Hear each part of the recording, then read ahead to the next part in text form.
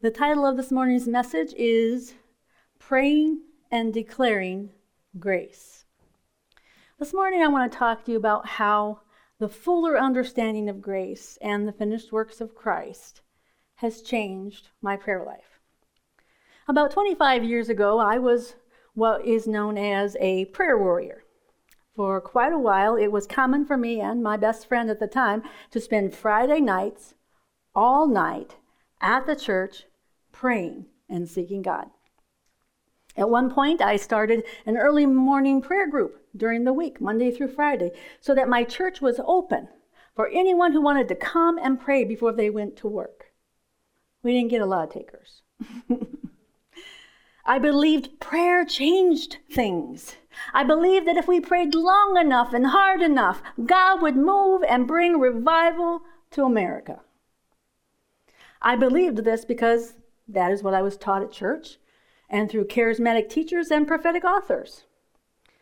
But when I began to get the revelation of the finished works of Christ, I found that a lot of my ideas about prayer were actually based on misconceptions of who God is and what He has accomplished through sending Jesus to purchase our salvation and freedom.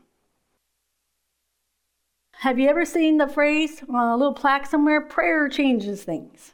I used to love that sign. Because it meant if people were praying, then things were going to change. People must pray. But prayer in and of itself does not change things. Lots of people pray. Muslims pray devoutly 5 times a day. Hindus pray at least twice a day, once in the morning and once in the evening. So prayer in and of itself is not the power to change things. You see, the act of praying isn't what produces change. If we are trusting in the fact that we pray, or that we pray long and hard, and I was really good at praying long and hard, then we were trusting in our own performance and ability. My family became Catholic when I was about 12 years old. And as a Catholic, I was taught to pray certain prayers repeatedly in order to do what was known as penance. Penance, according to the Oxford Online Dictionary, is the voluntary self-punishment inflicted as an outward expression of repentance or being sorry for having done wrong.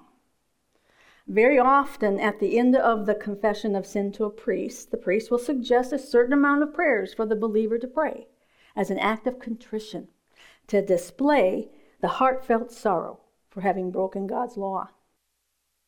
However, in this ritual is the idea that you are not returned to fellowship with God, right standing, until you have made this act of contrition.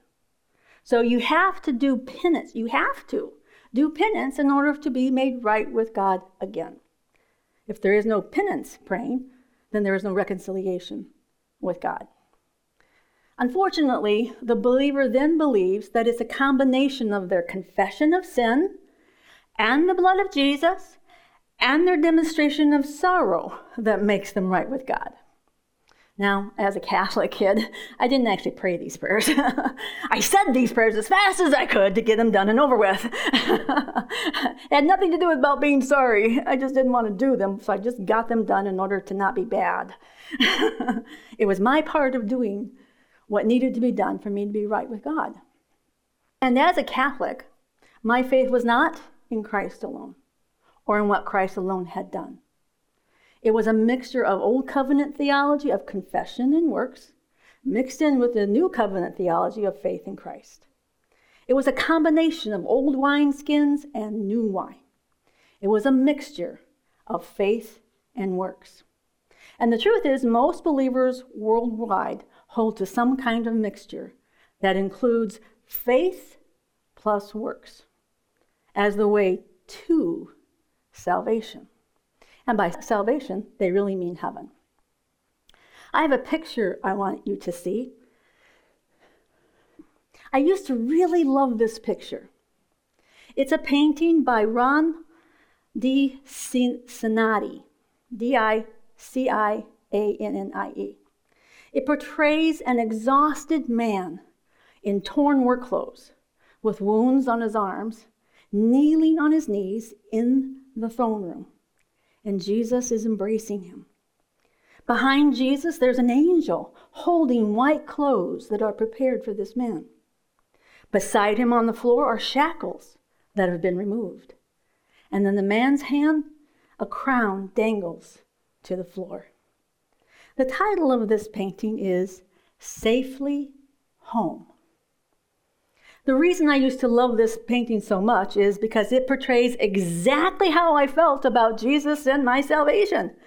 I loved Jesus, and I worked hard at being holy. I worked hard at prayer. I worked hard to be faithful with my money, my time, and my talent. I worked hard to be pleasing to Jesus and my Father. And I believed that when I finally reached heaven, then I would be safe in his arms, and my shackles would come off, and my robe of righteousness would finally be mine. I identified with this picture. It portrayed how I saw myself meeting Jesus in heaven, exhausted and relieved that I had made it safely home. I no longer love this picture. It is a beautiful picture, but I no longer see my salvation this way. This picture, although beautiful, in my opinion, glorifies the hard work of believers instead of the finished work of Jesus on the cross. It portrays our righteousness as freedom, as something we attain to once we reach heaven. To me, the message that this picture inspires is, believers, keep working hard, and one day you will make it safely home, and it will be worth it all. Now, is it going to be worth it all? Oh, yeah. But we don't have to wait till we get to heaven.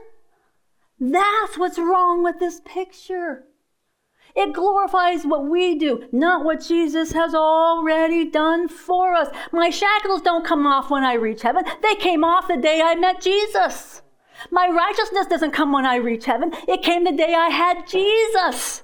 He has made me righteous already. I'm not working to become something. I already am something. I am a child of the living God, and I am made righteous and holy and powerful in and through Jesus and the Holy Spirit. This picture here is not the picture the Scripture paints for us. I understand how believers feel this way. Life can be hard. I'm not saying there's no work to be done. I'm not saying things are not difficult sometimes, but it doesn't earn me my freedom. It doesn't earn me my righteousness. It doesn't earn me my Father's love. All of that is a gift. The Scripture very clearly states that our works don't make us right or keep us right. You see, I believed the blood of Jesus made me right, but I thought it was my job then to keep myself right. It's so much work. That's why I loved that painting. I understood the work. The Apostle Paul makes this point for us in Philippians chapter 3. I have it for you in the Passion Translation. Beginning with verse 1. Philippians 3, verse 1. My beloved ones, don't ever limit your joy or fail to rejoice in the wonderful experience of knowing Jesus our Lord. I don't mind repeating what I've already written to you because it protects you. Beware of those religious hypocrites who teach you that you should be circumcised to please God. For we have already experienced heart circumcision, and we worship God in the power and the freedom of the Holy Spirit, not in laws and religious duties.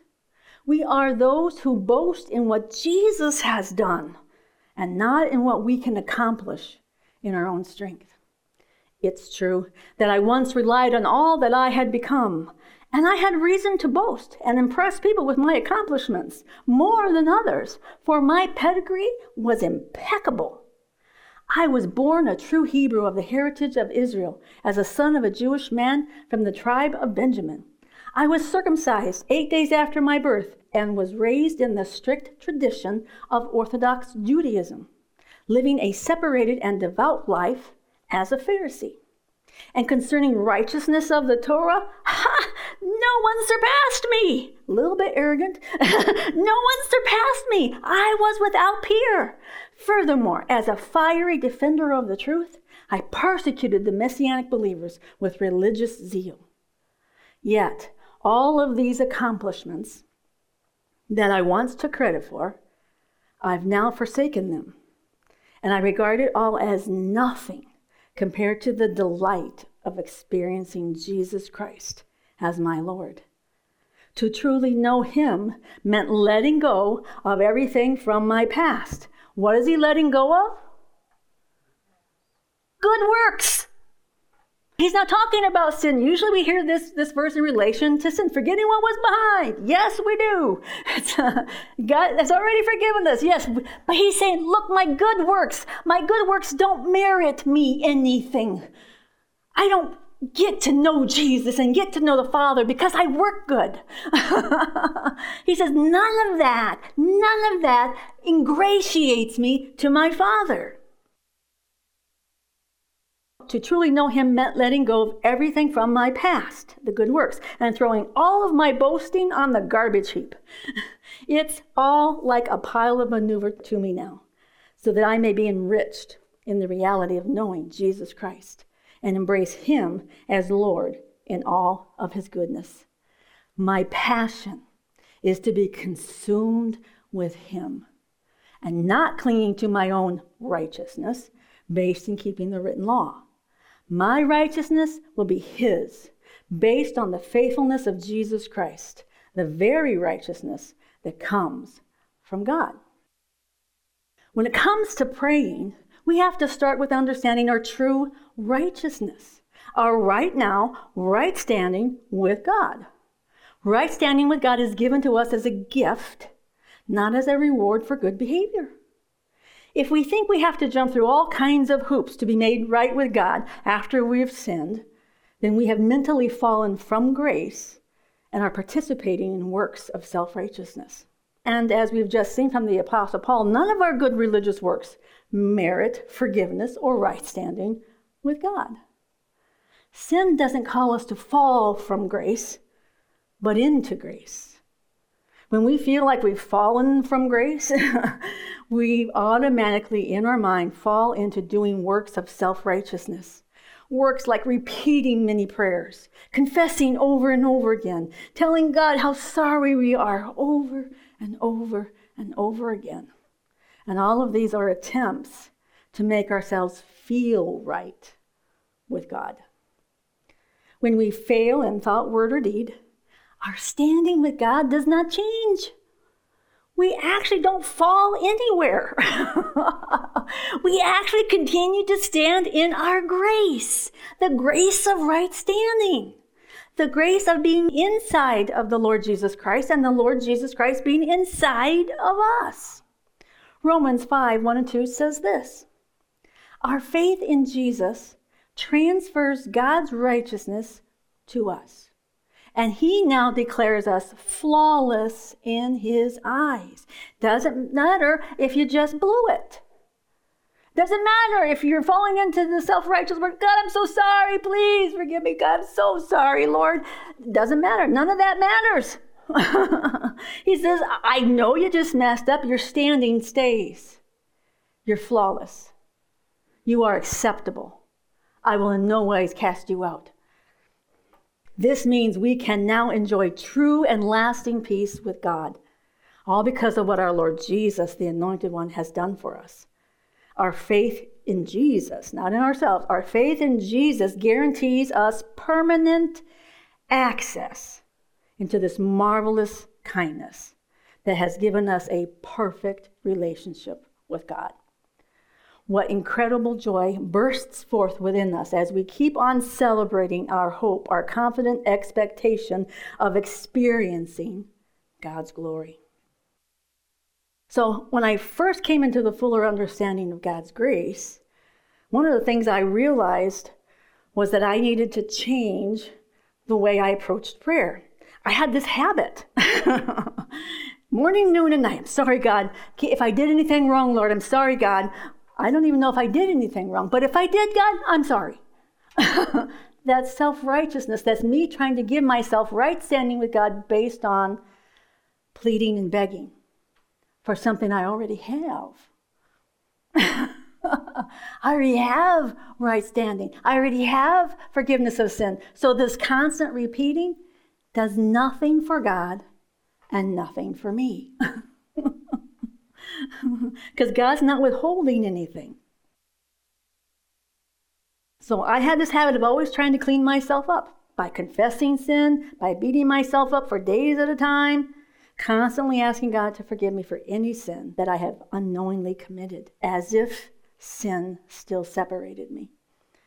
I began to realize that I didn't actually need to ask for forgiveness of sin anymore. That doesn't sound quite right, does it? Because my sin wasn't being held against me by God. Sin no longer separates us from God because we now live in God and God lives in me. There is no more separation. Sin tries to tell us God's mad. Nope. All the mad went to the cross. There's no mad for us. We have already died in Christ to all the power of sin. Sin no longer changes us. Now, is it appropriate to tell God we're sorry? Absolutely. Because if you love Jesus, you don't like it when you sin. You do get mad at yourself. But the remedy isn't to continue to be mad at yourself and beat yourself up. The remedy is to go right back to the truth that I am right and flawless in my Father's eyes, and nothing I can do can mess that up.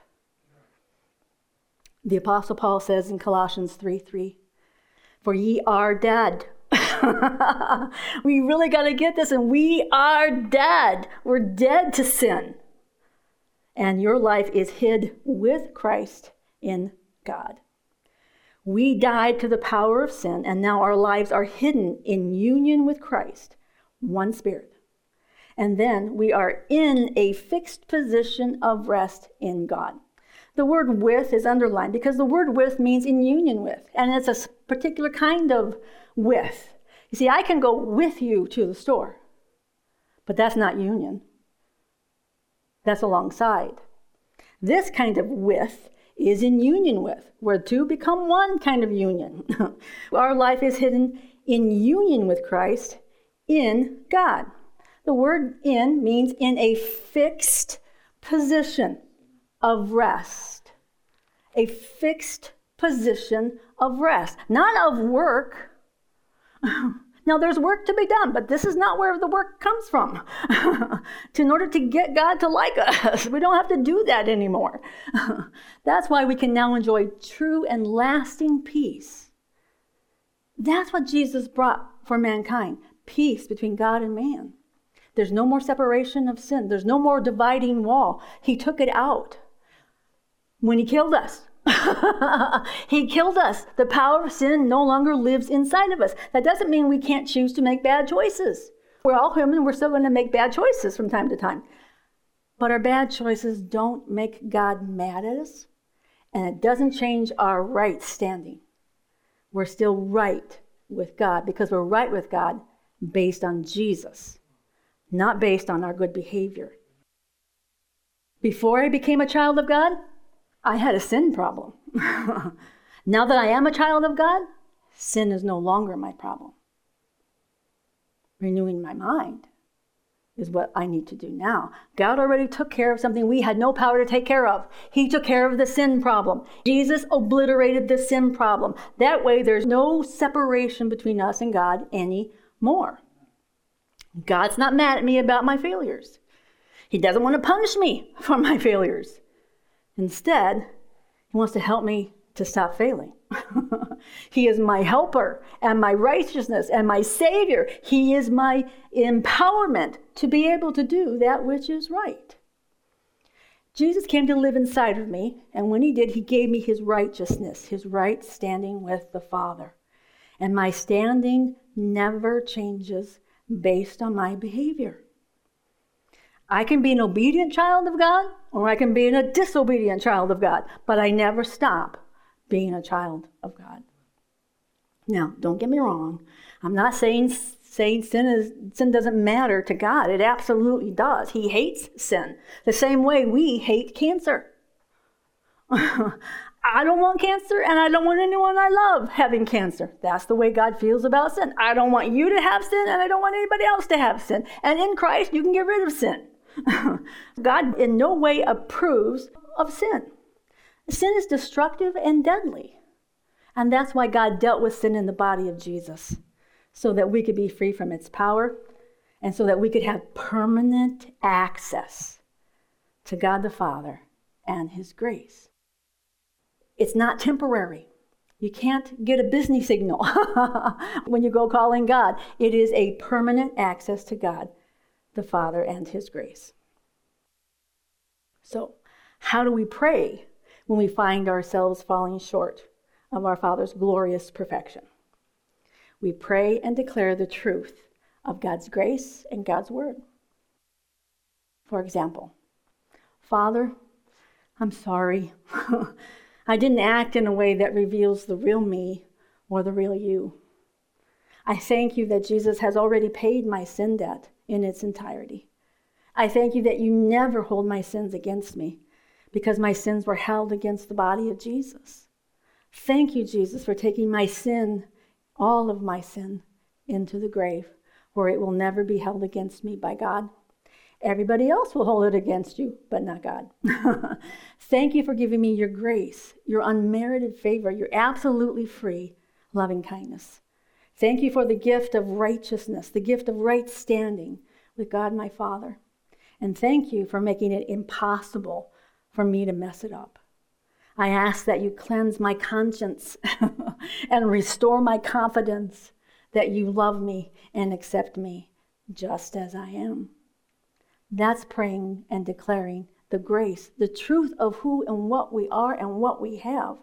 We waste time with feeling bad, because feeling bad is not the power to change.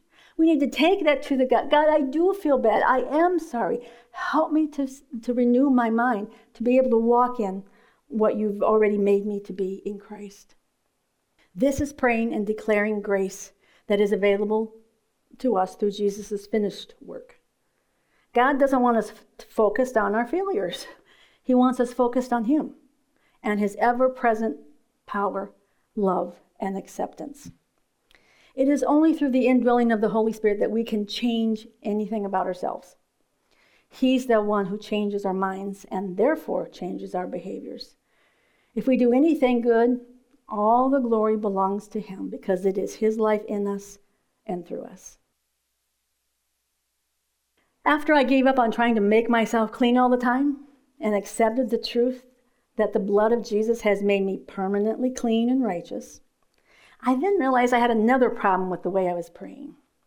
I was praying and asking God to give me stuff I was supposed to already have.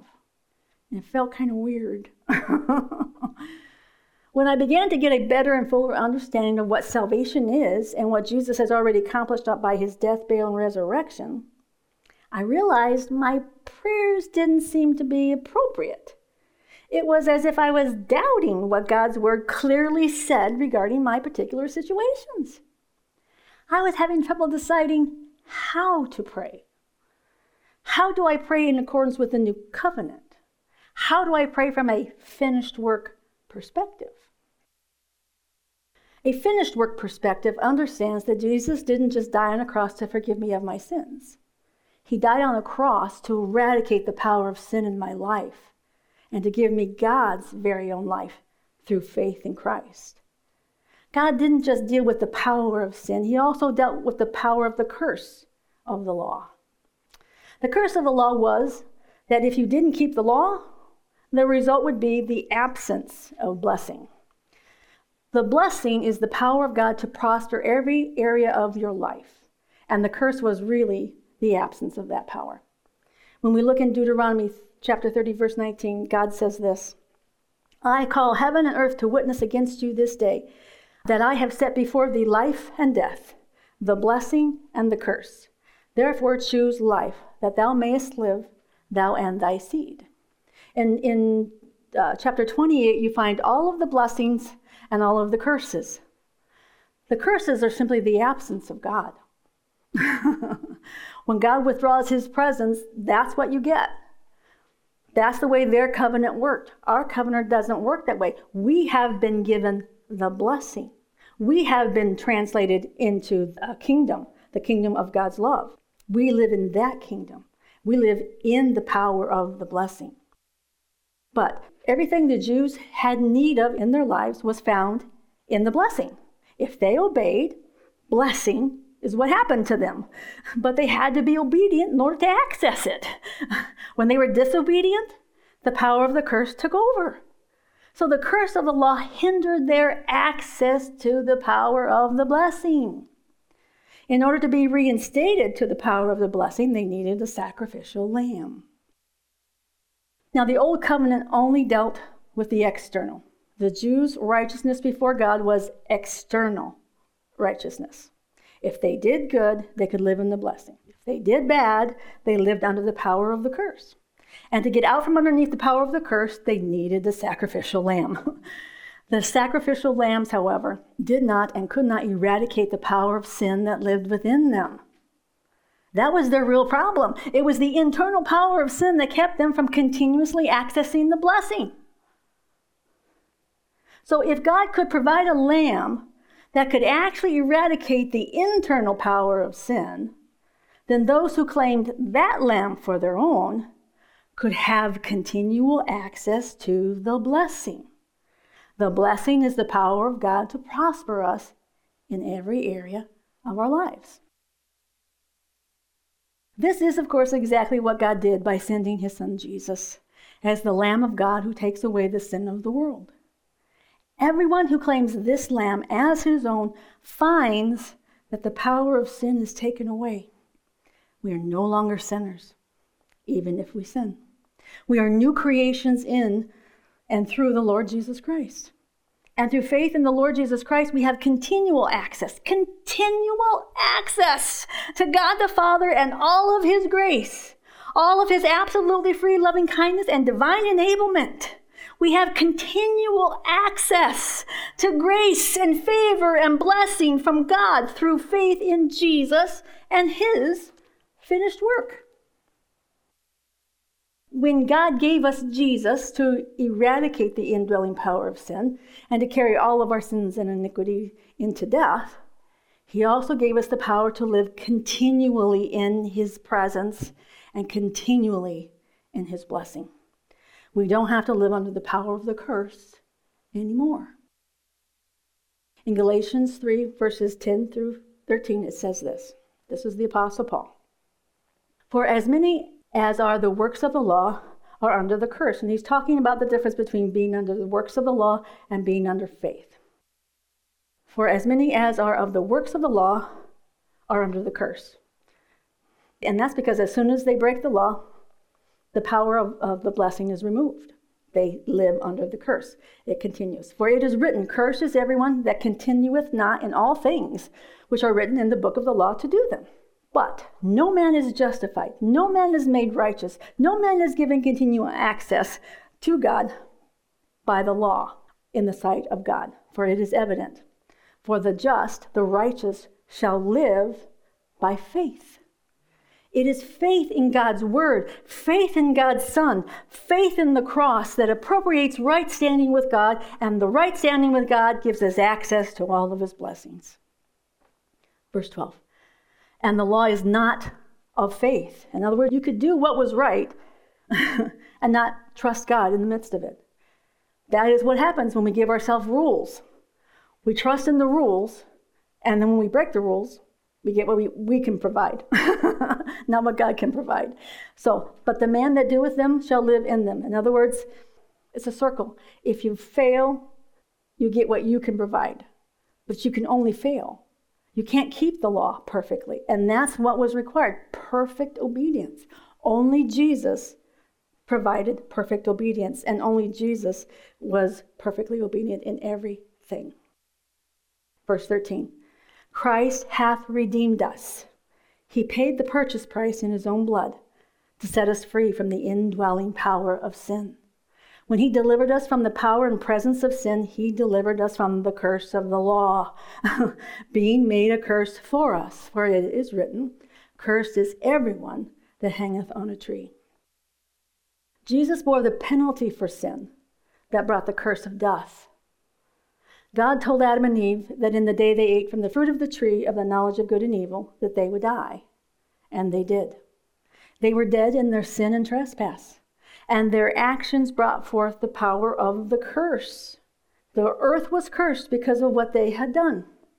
So Jesus took sin and its curse into death through his own body by hanging on a tree.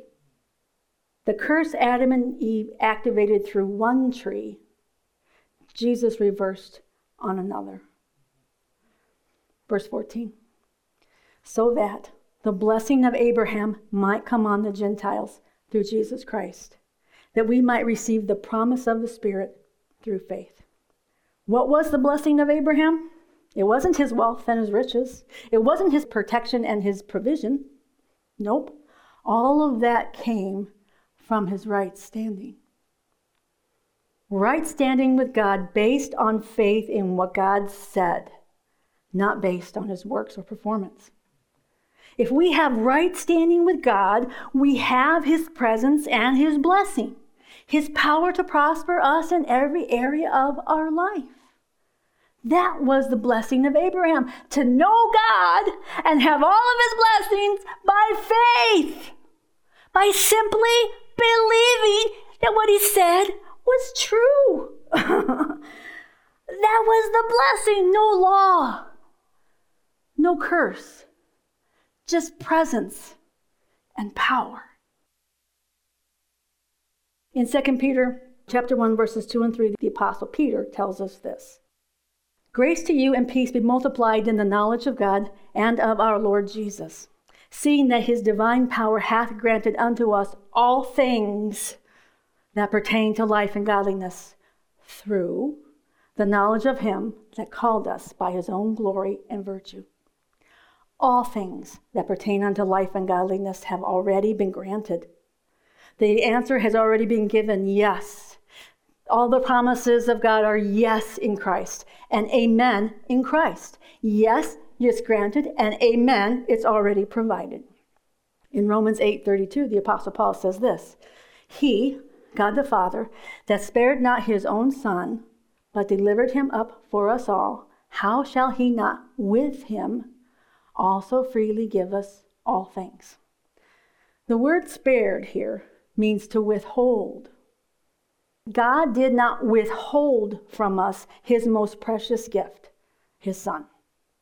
If he will not withhold that which is the most precious, why would he withhold that which is less precious? Stuff. This speaks to the lie that Adam and Eve believed. God is withholding good things from you. He doesn't want you to be like him. It's the same lie Satan speaks into the ears of believers. God's keeping good things away from you. No, he's not. When God gave us Jesus, God gave us everything. The word with in this sentence means in union with, not alongside, not coming later. So we could say it this way. He, God the Father, did not withhold his only Son, but delivered him up for us all. How shall he not, in union with him, freely give us all things? When we got Jesus, we got all the answers to our prayers. When we got Jesus, we got right standing and complete access. When we got Jesus, we got everything. Everything we need for this life and for godliness. He gave us his power, his authority, his name. We got everything if we got Jesus.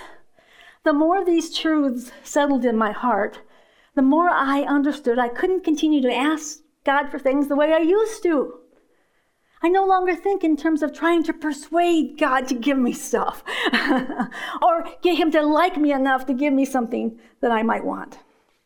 He has already done everything that is needed or that was ever needed to be done for me to have everything I need for life and for godliness, to act like God. I love that part. So how do I pray and declare grace for what I need or want, but I don't currently have physical possession of? You see, we know inside of us is the one and only Christ, who raised the dead, who cleansed the leper, who healed everyone who came to him. We haven't quite gotten to the point where we walk exactly like that, but we're practicing. We're practicing. The ability and the power to do it is in us. So when I go to pray now, I understand there is no from God, unless I'm asking for something stupid. If I ask for somebody else's spouse, no. If I ask for somebody else's car, no. Will you help me sin? No. I'm not interested in any of those things. I want to walk like Jesus, with him and through him, to do the things that Jesus did.